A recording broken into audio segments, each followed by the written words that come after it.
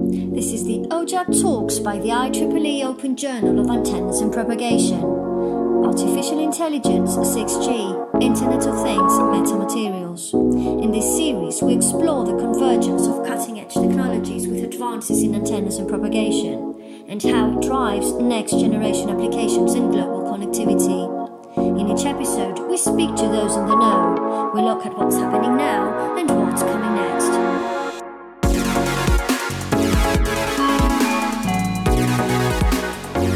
Welcome to the podcast series by IEEE Open Journal of Antenna and Propagation. I'm Kamar Abbasi, serving as a reader in the James Watt School of Engineering at University of Glasgow.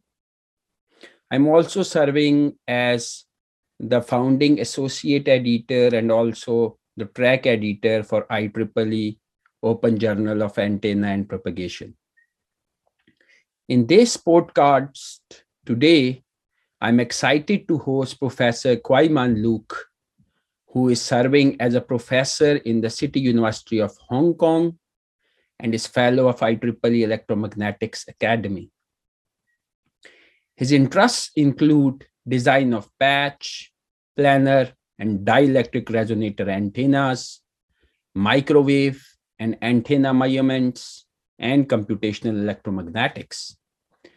He has published hundreds of top-notch conference and journal papers on antenna design and have also got 12 patents on the design of a wideband patch antenna with an L-shaped probe. Today, we will focus on some of the prominent issues faced by antenna and propagation community to facilitate them in their ongoing and upcoming research. Professor Luk will share his expert opinion, views, and tips for the career path of researchers, authors, and students who are working or willing to work in the field of electromagnetics, specifically in the design and development of millimeter wave-based antennas. Welcome, Professor Luk. Thank you, Professor Abbasi, for the kind introduction. It's my pleasure to join this conversation. So, Professor Luk, I will be asking you some of the questions today, and we want your expert opinion around those hot topics and questions. So my first question is, what are the benefits of millimeter wave antennas, and why is it important for future communication technologies like 6G?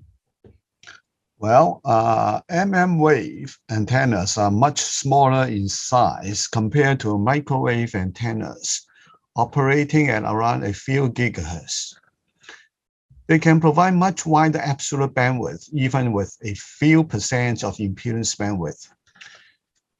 To solve the problem of high atmospheric losses in microwave frequencies and millimeter wave frequencies, high-gain antennas should be used.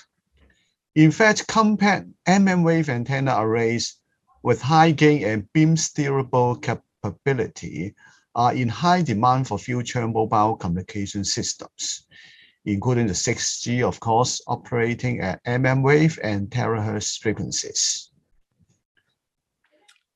Thank you. For the OJAP research community, what are the current trends in millimeter wave antenna design, in your opinion?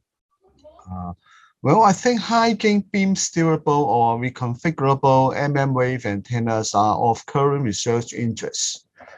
Various approaches are being adopted. Classical techniques including phase array techniques, Rodman lens, Lumber lens, reflect array, transmit array, Fresnel plate, and Fabry-Perot cavity antennas. Modern techniques include metamaterial and metasurface antennas. Challenging issues that needed to be solved, including wide scan angles, high efficiency, and low fabrication and material costs. In parallel, integration of high-gain transmitting and receiving antenna arrays for achieving compact size is also challenging. It is attractive for millimeter wave satellite internet applications at the moment. So let us talk about your two recently published excellent papers on liquid patch antennas and vertically polarized end fire magnetoelectric dipole antennas. Can you please tell us what is the difference between both antennas and what are their use cases? Yeah, actually, these are two different research areas, but represent my current research interests. The water patch antenna is operated as a microwave patch antenna with the metallic patch and the ground plane replaced by two water layers. I would say two thin water layers. Due to the high dielectric constant of water, waves can be trapped in the region between the two water layers. So conventional microstrip antenna operating principle can be realized. A transparent antenna can be realized, of course, now with water. Water is transparent, you know. If the container of the water is made of plastic material, a flexible antenna can also be developed. Currently, the water layers cannot be too thin, and we are now actually searching for other liquids that have higher permittivity and or permeability. If successful, we can develop a very thin liquid antenna. And then about the second one, about the vertical polarized wave N5 ME dipoles. They are suitable for mobile devices as they can be mounted at the edges of a mobile device, such as a mobile phone, for high data rate short distance communications. In fact, we have also modified the design with dual polarizations, so the latency of data communications can be reduced with the use of polarization diversity techniques. So I think I hope I have answered this question well. Yeah, thank you. Very well, very well. So, my next question is for the new researchers, actually. So, what is the ongoing research work you and your team is doing, and can you please share some of the exciting hot research areas for the PhD students and researchers to work on? I have been so fortunate to recruit about 8 outstanding PhD students joining my team. So they are working in several areas. And most of them are working on antenna designs based on the ME dipole or magnetoelectric dipoles currently. Although this technique has been investigated by my group and many other scholars over the years, there are still many interesting things I think that can be done. I consider the current version, so the substrate integrated ME dipole, as a kind of new microstrip antenna with improved performance. So anywhere you think microstrip antenna are suitable, you will find ME dipole can do a better job. My students are working on reconfigurable antenna arrays, so-called the spherical fabric resonator antennas or open resonator antennas, and also working on metal surface with arrays for achieving high gain and wide bandwidth. Other students are working on the antenna arrays for medical imaging and energy harvesting. Frequency range of these ME dipoles cover from microwave, millimeter wave, and terahertz frequencies. Because I have a colleague who is an expert in nanotechnology and microfabrication, so we can see, or I should say Professor Pan, my colleague, she can help us to build very tiny antenna operating at very high frequencies. And this summarizes the current research topic of my team. Thank you.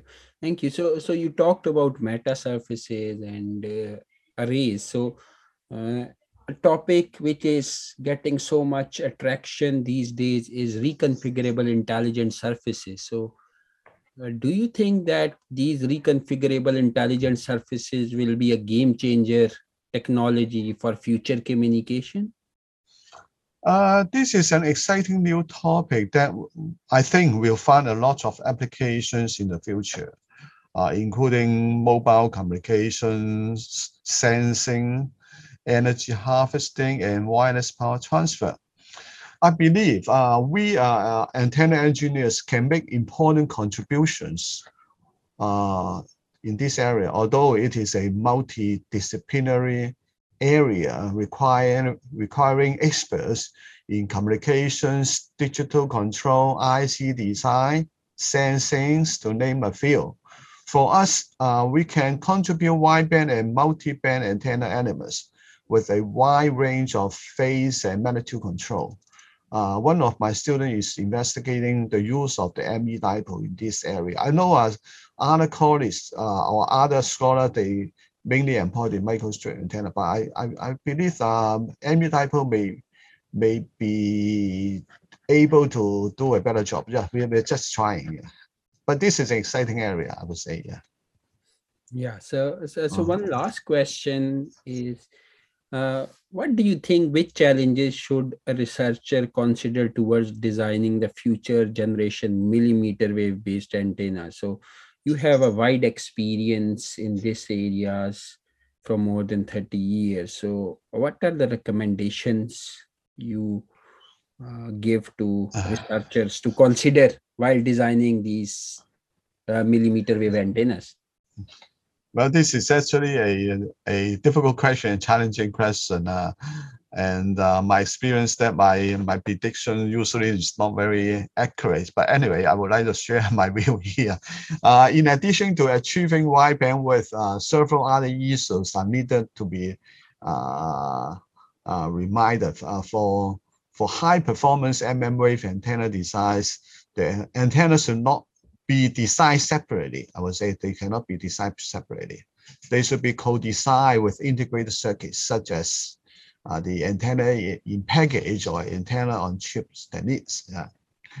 The total thickness of the antenna structure should also be as small as possible. Otherwise, the antenna will be limited in application. So the size, the thickness should be considered in particular, even at very high frequency, right? And in the design of beam steerable and reconfigurable arrays, which is a very hot topic, I think we should be reminded that the component and material losses should also be of major concern. Otherwise, the arrays will be very low in radiation efficiency, even they can be scanned over a wide range of angles. So I think as an engineers, we need to consider not only the design performance, we should also consider the causes and other issues in real application. And this is my observation. Yeah. No, I hope this can answer the question well. Yeah, no, indeed, that was very thought provoking, and I would like to really thank you on behalf of Team OJAP for your time and giving us such a brilliant tips based on your vast experience in this area. And I'm amazed to listen to what you mentioned, what your team is working on, a very diverse range of applications for millimeter wave antennas and race. So with this, I would like to conclude this podcast and would like to thank you again for your time and brilliant answers. So thank you so much. Many thanks, Professor Abbasi, for your valuable time. Yeah. Thank you very much. Yeah.